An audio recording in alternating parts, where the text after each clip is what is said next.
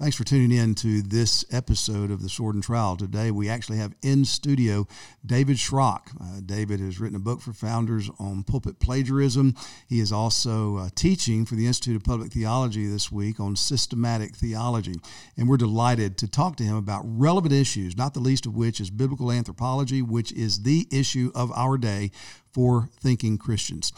If you are interested in this, we encourage you to listen and pass it around. Let other people know as well. Thank you especially to our Founders Alliance members who, because of their support, enable us to produce content like this and distribute it freely.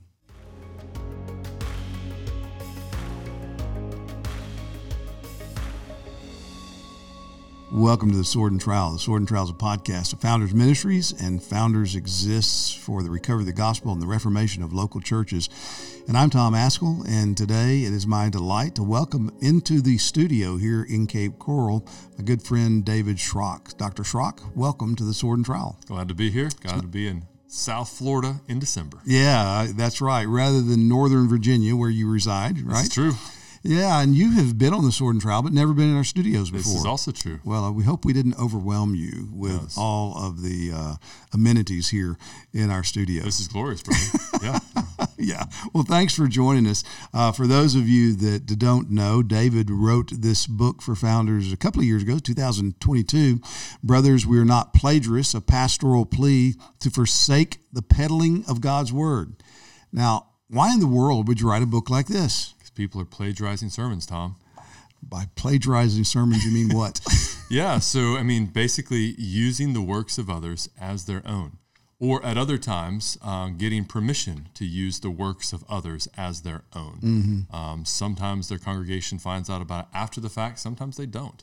But they become, instead of, expositors of the word that they have studied, handling it well, arguing the fact that they become performers and really kind of equipped speakers more than actually preachers of the scriptures. Yeah, but what if a guy just listens to a sermon, he has such a great memory that he can't help himself but just to kind of repeat it when he's looking at the same text? Yeah, I don't have that gift, so I'm not quite sure what that burden is like. But I certainly think that you look at just, Scripture gives us a model for what a qualified elder should be, what a qualified preacher should be. And one of those is they can handle the word well. Yeah, right. And I was just with a group of pastors in the middle part of our state recently, and I spoke a couple of times, and we had Q&A time, and it was wonderful. I love that. But I had guys come up to me and said, "Man, so I'm going to use that. Can I do that?" And so, yeah, that's my default mode. Of course you can, but I'm thinking, wait a minute, it needs to be your stuff. Nothing I said is original, but do the work. That's right. Do the work in the text. And that's what you're arguing for in this. Yeah, absolutely. And that's what preaching is. It is. If not, then, hey, let's just get a Minabird or somebody that can, say what needs to be said and put them up there. Mm-hmm. Yeah. No, that's certainly the argument that is there. We've seen that this has been a challenge in Southern Baptist life. Right. This came out in 2022 after there was just some concerns about a previous president of the SBC who had done this. Yeah. And Go ahead. No, you go ahead. Yeah, and I think what was even more concerning is that there were multiple resolutions that came after that the following year, right? So, Ed Litton was the one who was a part of that, but later on, there was a need to say, hey, we want to resolve that this is not the work that pastors do. We want to be above reproach in the pulpit, and we think that the SBC should do that too. And what was even more discouraging was the fact that all of those resolutions were tabled. Because there couldn't be a consensus among the Southern Baptist Convention about this. And though you read the scriptures, it's pretty clear what scripture has to say to us. And if we can't have a consensus on what ethical preaching is, we're really struggling. Absolutely. And my theory is that there's an overwhelming consensus among Southern Baptists, but the people who run the platform didn't want a resolution to come out because they thought it would be embarrassing on the former president, Ed Litton, and others. And it's amazing to me. I've lost count of the number of situations that I know of, right here around us in Florida, where men have been discovered of using other people's sermons. It's wrong on so many levels, but it's not even smart in this day and age when it's easy to investigate. Yeah, absolutely. It's really tragic when you learn, an individual, and I've had multiple people email me, call me, talk to me in person about, finding out after the fact that message that was just preached there was something they heard from somebody else. Right? Because you're exactly right. You don't even need to use AI to figure out how to find out if this pastor is preaching someone else's sermon. And sometimes, the cavalier nature of it is, I remember one pastor who even put on his website that not all of these sermons are his own. Wow. Oh my goodness. I've heard a couple of stories that stand out in my mind about these things having happened before the day of the internet being as readily accessible and ubiquitous as it is now, where one man who in the early years of the conservative resurgence preached a message at a state gathering for the movement toward recovering inerrancy. And an editor of kind of a startup newspaper for this cause said, "Man, that was a great sermon, so I want to take it and just turn it into an article. And, would you let me do that?" And the guy grabbed him privately and said, you really shouldn't do that because, I'm not real smart, but I got that sermon from Adrian Rogers, and at least he had enough integrity to keep it from going further, not enough to keep him from preaching Adrian Rogers' sermon. Yeah. And again, I'm sure I've said it all the time, and I think J.D. Greer, maybe somebody else, maybe Adrian Rogers said it, if my bullets fit your gun, then fire it, That's okay, but you don't want to do anything to encourage pastors to shortchange what true preaching is. Yeah. Man of God, Word of God, Spirit of God, for a particular occasion. Yeah, and especially younger preachers, right, who are learning to cut their teeth and learning to be able to preach for the very first time. If this becomes the crutch that they use in their 20s, there's no way that they're going to get out of it. Right? There's a need to be able to actually learn how to study the Word of God, to handle the Word of God, to move to preaching the Word of God. And one of the best things that ever happened to me as a young preacher was just going and preaching in country churches that had no one recording anything. And I can't tell you how many mistakes I made and how many poor sermons I had, and my poor wife listened to so many of those along the way. And I praise God for, one, those churches that were willing to listen to really subpar sermons, best I could preach at the time, but learning how to do that. Yeah. And it was so necessary, I think, for every pastor along the way that's just a growing process. And because there's so much kind of celebrity fanfare around, pastors today, someone who is just really gifted with their ability to speak, not knowing how to study the Word, can be put into a place of leadership very quickly. Right. And here's a golden child who's able to come along, and yet they really can't handle the Word, and it does a disservice to them, does a disservice to the church, it does disservice to all those who are coming after and thinking, this is the way. Well, it's not. No, that's exactly right. I heard a story years ago, I think it was Chuck Colson that told it, about Donald Gray Barnhouse, the former pastor of 10th Pres in Philadelphia, and Harold J. Ockengay, the wonderful preaching professor. And I may have them mixed up, but I think it was Ockengay that just had like a photographic memory. And Barnhouse and Ockengay were going to take a month. They were doing like 30 sermons, 30 days. They were traveling together in different places, train, car. And so every time they stopped and preached somewhere, Barnhouse preached the same sermon, and Ockengay preached a different sermon. And so they come to the 30th last time, and Ockengay preaches first, and he preaches word for word Barnhouse's sermon. And then he goes and sits down. So Barnhouse stands up, unflappable, preaches this incredible message. And so they're walking back to their hotel, and Ockengay said, "Well, what do you think the people thought of my sermon tonight?" And Barnhouse said, "Oh, I'm sure they enjoyed it, but they probably enjoyed it a lot more the first time I preached it here 2 months ago." So, not everybody has that ability to just have a photographic memory like that. But a man of God ought to do the serious hard work. Yeah. And again, because so much of preaching is what comes through the man that God's built. That's right. And the gifts and such.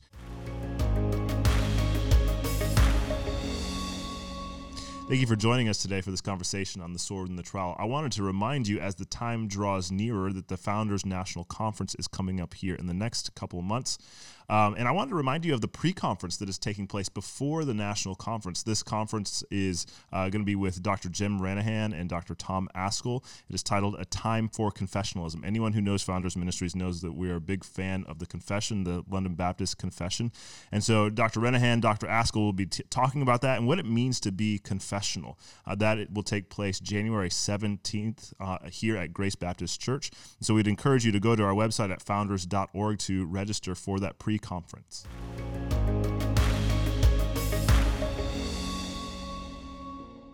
So you've been a pastor how long now?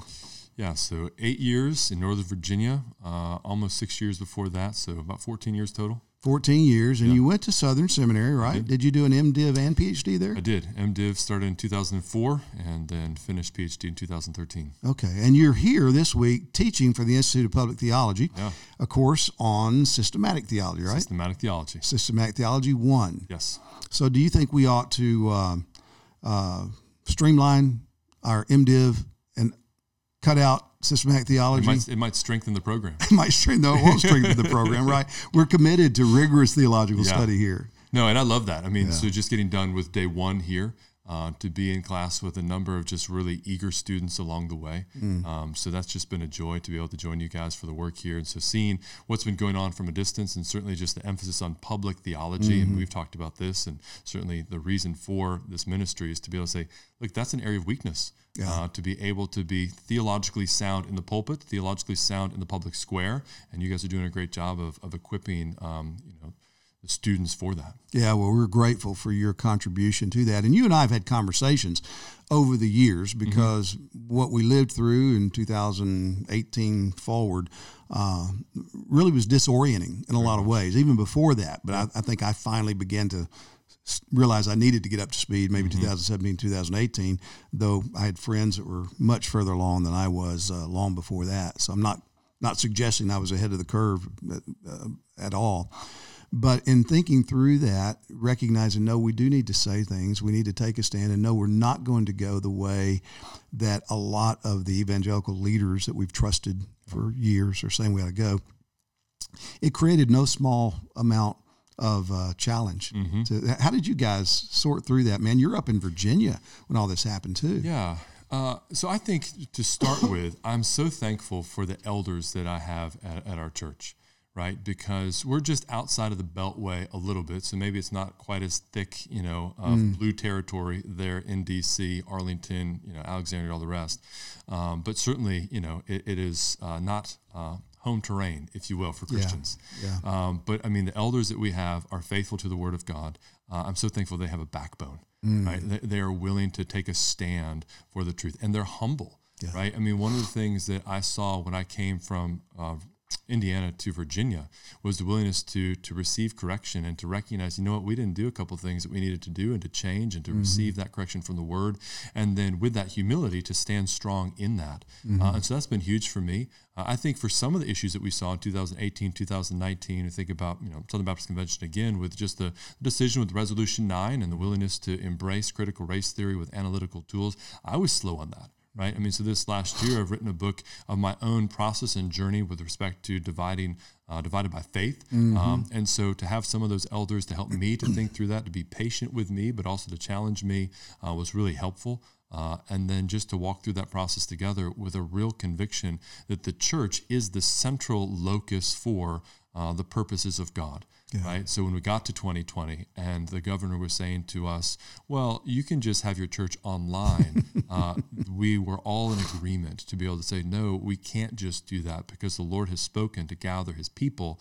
The civil magistrate doesn't have the right or authority to teach us how we are to gather our church. We need to teach him what his authority is or is not. And so I was really thankful for some who are even willing to say when we were gathering and some of the mandates are still coming down, this could have consequences. But I'm going to follow Christ in this and trust him in that. And even having conversations like, okay, if something bad happens, who's going to go to jail first? So there was a pecking order there among the elders. Well, amen. Praise God for that. And there's no substitute for faithful elders that help you think and help shepherd a church together so they're not left to just the proclivities of one man who nobody can see everything just right all the time. Well, with that, as we've tried here at Founders and our own church to address these things and get our mind around it, especially our elders, and hours we spent trying to exegete these executive orders from our governor and read the CDC materials and such, and then came out with some direction.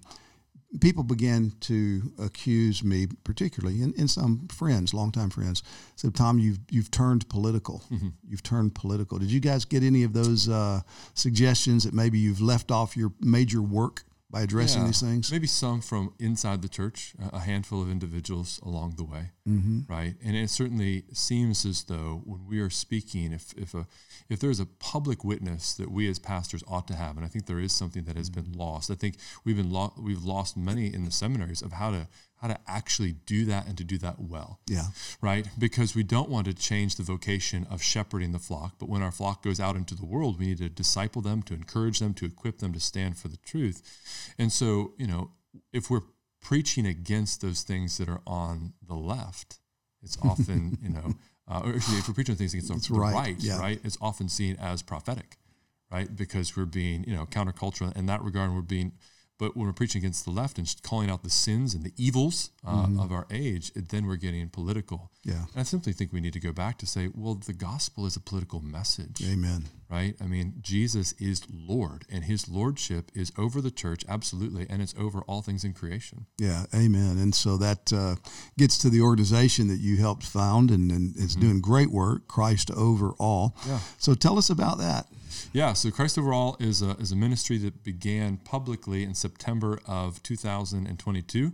So my son said, "You'll never forget the day that started, right?" It's like, let's see, I think it's around your birthday, right? So it actually launched on his birthday, September 6th. And really that was working, that was kind of behind the scenes for about 2 years. As we're having conversations, myself, Stephen Wellham, Brad Green, Ardell Kennedy, a number of faithful scholars there. Trent Hunter, who's a good friend of mine. We were at seminary together. Been really, texting one another almost every single day, throughout these, probably the last decade or so. And then guys at our own local church, a couple of our elders there who are deeply involved in that. And then Jason Glass, who's a mutual friend of ours, were involved in that.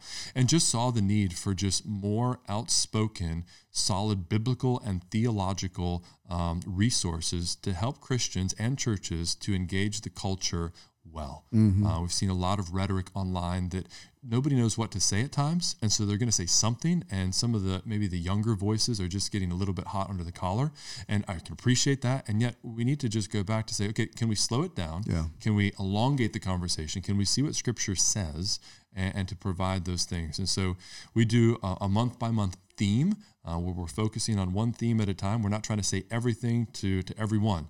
But we have a calendar that we lay out for the year. And so, like, for instance, right now in January, we're looking at Israel.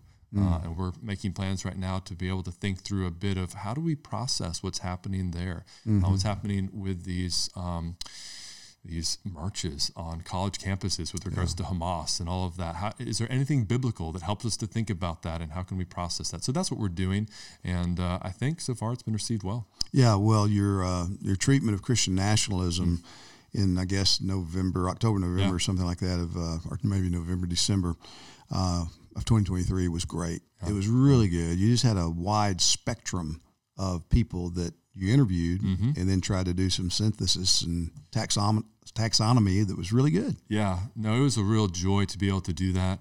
As we were talking through how do we process it, because we were looking last year that this is a topic we want to discover or to be able to discuss, and certainly you guys did that in January as well at the Founders Pre-Conference, and appreciated that. And there was just more heat than light, and so that was our prayer, that we'd be able to bring light. And so we're going to allow people to speak. And in letting some of those people speak, it's like, okay, I don't agree with what they're saying, but actually the fact that they're able to articulate all the things that they're saying helps it to be clear, that we shouldn't agree with that, but others will. Yeah.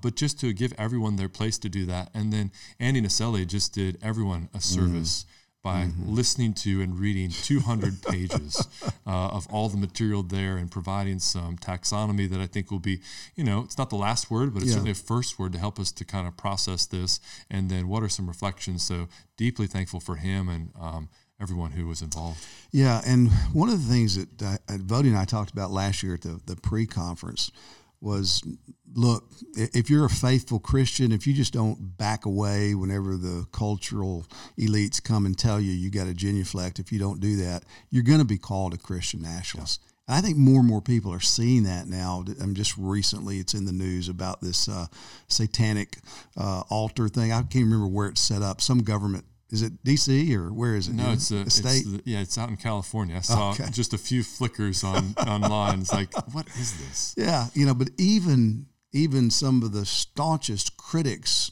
who are very concerned about anything that would say Christian nationalism are coming out and saying, "Wait a minute, this isn't right. Yeah, we shouldn't let this happen."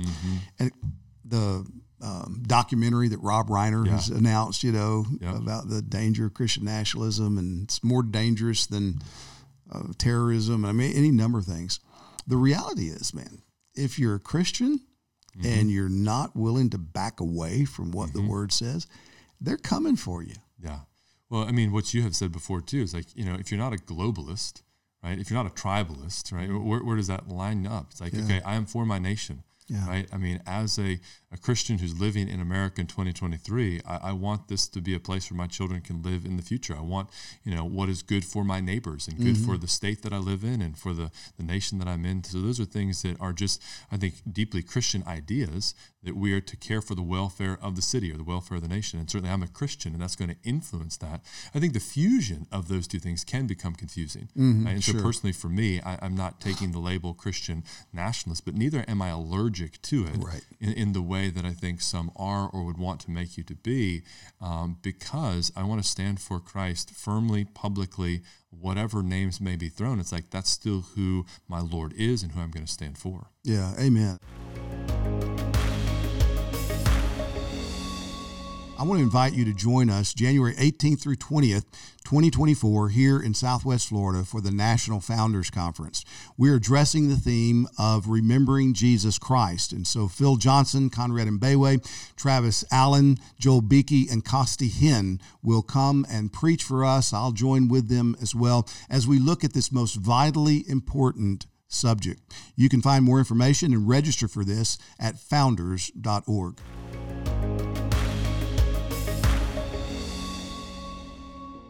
I feel the same way about this that I do about Calvinism. Back in the day, people say, "Are you a Calvinist?" What do you mean by that? Yeah. And when they finish, I said, "Nope, not that." And I don't care. Call me a Calvinist. Don't call me a Calvinist. It doesn't matter to me. I just want to be faithful to the text. That's right. And I think very much the same way about this. And we have in our conservative, evangelical, especially reformed-ish communities, I think we lost our voice in speaking publicly, clearly, from the Word of God to what's happening in the culture, in our halls of power, in our governmental centers. And we need to recover that, not in a harsh way, but how in the world is the magistrate going to know what they're supposed to do? God's the one that ordained them. Yeah. I mean, I think you may have seen recently I can't remember if it was a state rep or a congressperson or congressman in Iowa responding to this satanic altar or satanic, thing that's there in the state house in Iowa, and arguing that, as a Christian, he's opposed to that.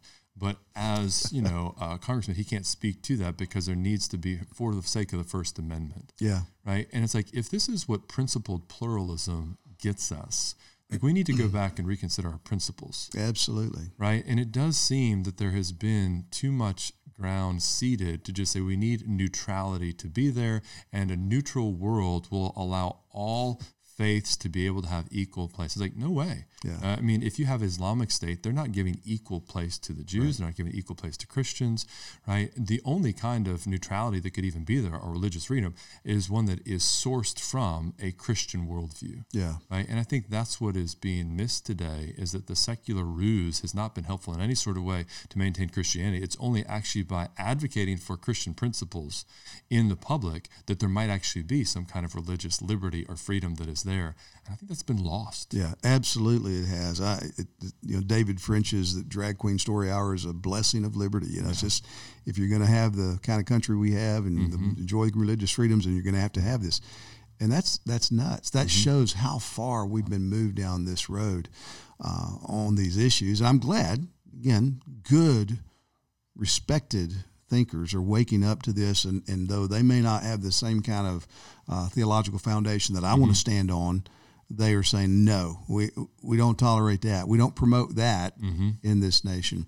But one of the hard lessons, I think, that we all have to come to grips with is the idea that any kind of true, unfettered neutrality is just a myth. Everything comes from some kind of worldview. Everything has a presupposition and foundation to it.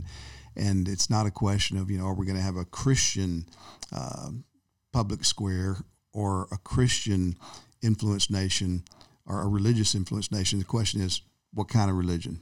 Because secularism is a religion. Yeah, I think it is. One of the things just doing on the reading, I mean, I think you and I both, over these last couple of years, like, man, we got to catch up on political theology, right? Absolutely.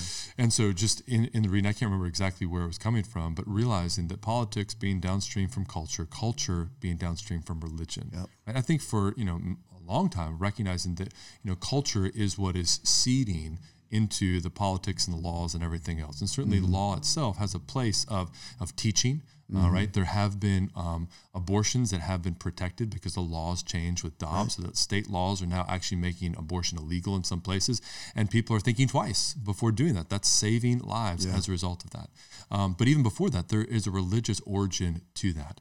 And the idea of a secular state is fundamentally flawed, right? The moment that you take God out of the equation, if that's what secularism is, that there is no God, there's going to be a vacuum that is there that is going to be filled by someone or something. And if there is no God, the most powerful thing in existence then at that point is the state. And the state has made itself God in local states and in our nation as well. And we've seen that in 2020 and going into 2024, that's something we should not forget. Absolutely. And it's coming. I really do believe that what's ahead of us is going to be far more dramatic and challenging than what we've lived through thus far. And God's people don't have any time to waste to try to get up to speed. So it's vitally important what you're doing this week, teaching theology with eyes wide open to the day in which we live and realize it's not 1992 anymore. It's so you can't pretend that it is, hope that it is. The men that are being trained and equipped to stand in the pulpits and lead the churches in the generations to come have to be better thinkers than I was and what I was considering my main calling when I first began. So praise God for that. What do you see going on in just in the conservative evangelical world of, let's limit it to the United States? Lots of things, I think. One of them that just over the course of this year in the teaching that I've been doing and some of the reading as well, I think the need for men and women to be men and women, right? And so that certainly is a response to the transgender confusion, right? We're seeing, state-sponsored mutilation of children, everything else to that degree. So there's certainly that. But I think at a more basic level, it is the fact that we have lost what it means for a man and woman to be exercising their roles in the home because we've lost that there's a different ontological difference between the two of them as well.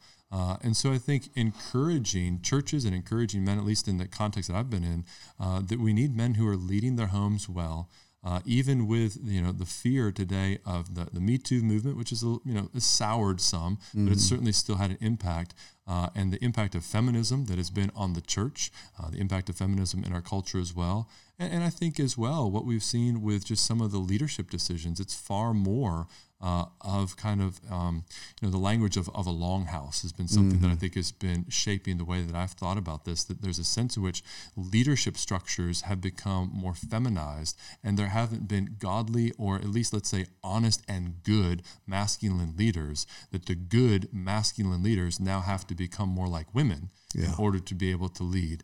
And I know that's a massive hornet's nest, but I think it's something that we need to be aware of and to encourage what God created in the beginning, the strength of men to be men and the strength of women to be women, to support that, to encourage that. Yeah, and you and I talked previously just about the day we're living in is the day for much clarification on anthropology, biblical anthropology. And there's no shortage of need, and there's great opportunity for us to teach because it's being filled. I mean, we're seeing various distortions of masculinity that are gaining ground, and people look at it and they say, well, at least it's not this feminized stuff over here, and they run to it. I think that's a lot of what's going on with the Nation of Islam over the last 30 to 40 years. Is you look, okay, here's some strong, primarily black men that are not rolling over, and they seem dedicated to their cause. Yeah.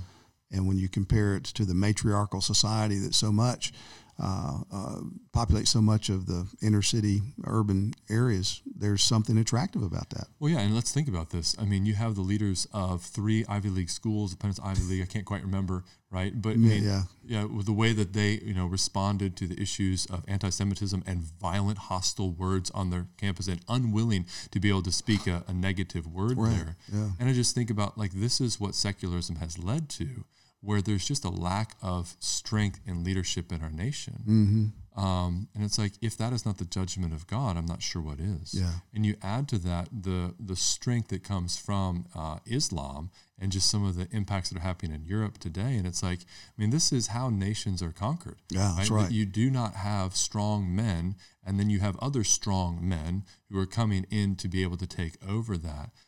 And really, if America's history is one that was sourced from Christianity, the only source that can respond to that is something downstream of Christianity, or Christianity itself, a revival that the Lord would give. Yeah, amen. And that's we desperately are in need of revival and reformation.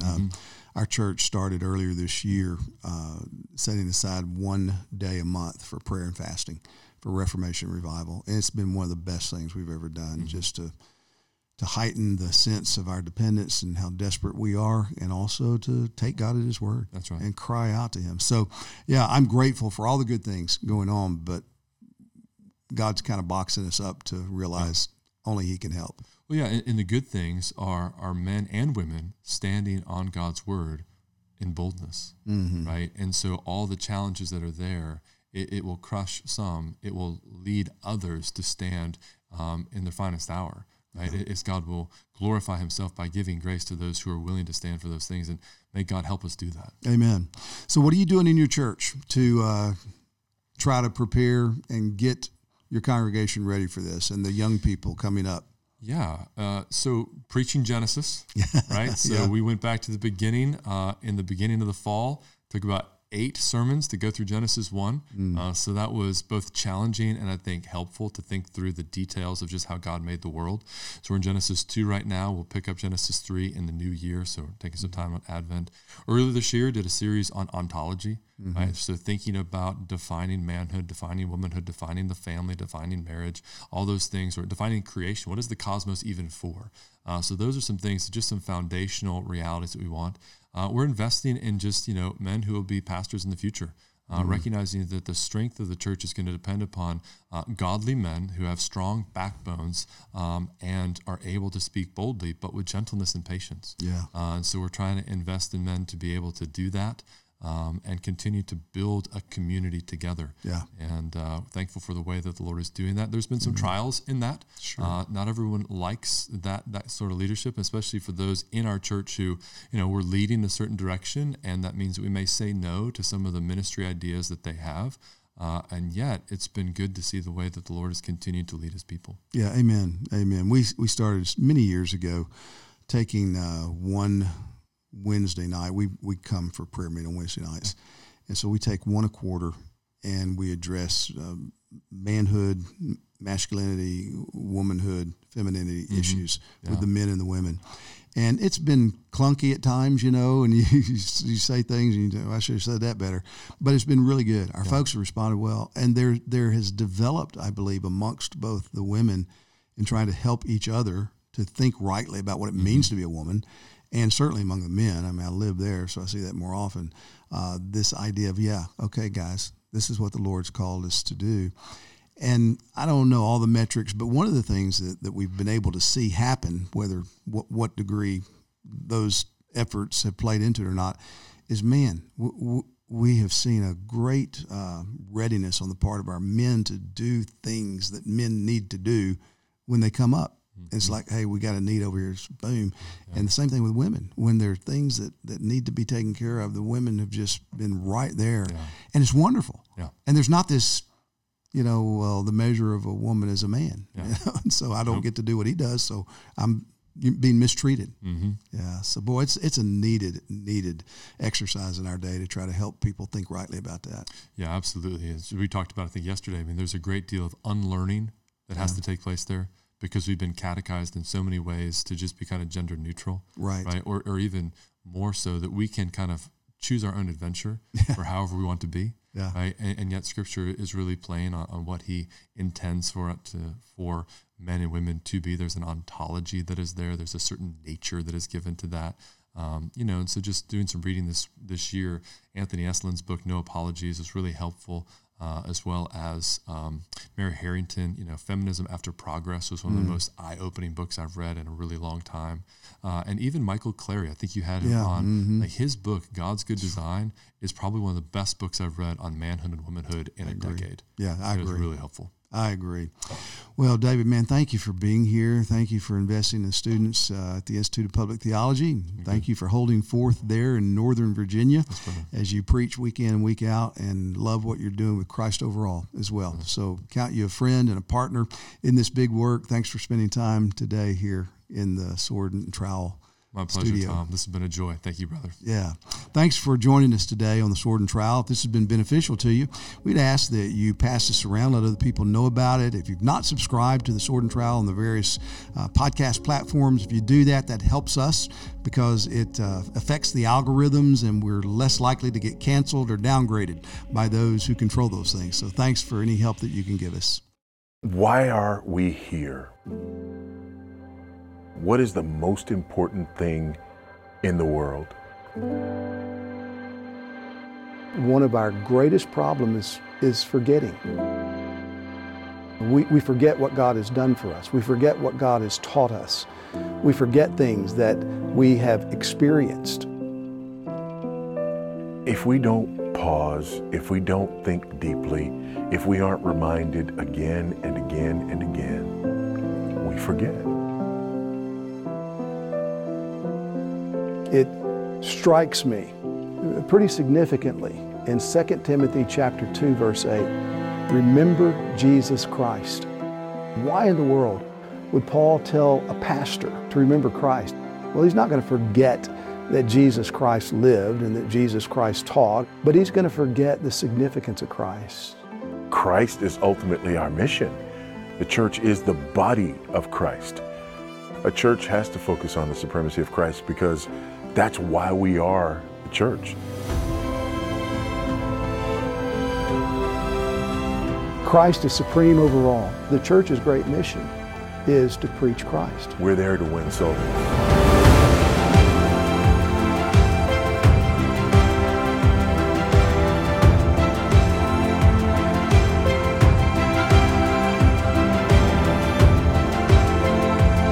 There to advance Christ's kingdom. The problem with the world is not that they don't agree with me. The problem is that they don't bow the knee to Christ. So that's why we're going to gather, to specifically, explicitly focus on the supremacy of Christ, to do our best to remind each other of the centrality of Christ, the beauty of Christ, the glory of Christ. So join us in Fort Myers, Florida, January 18th through 20th, 2024, as we focus on Jesus Christ. I hope to see you there.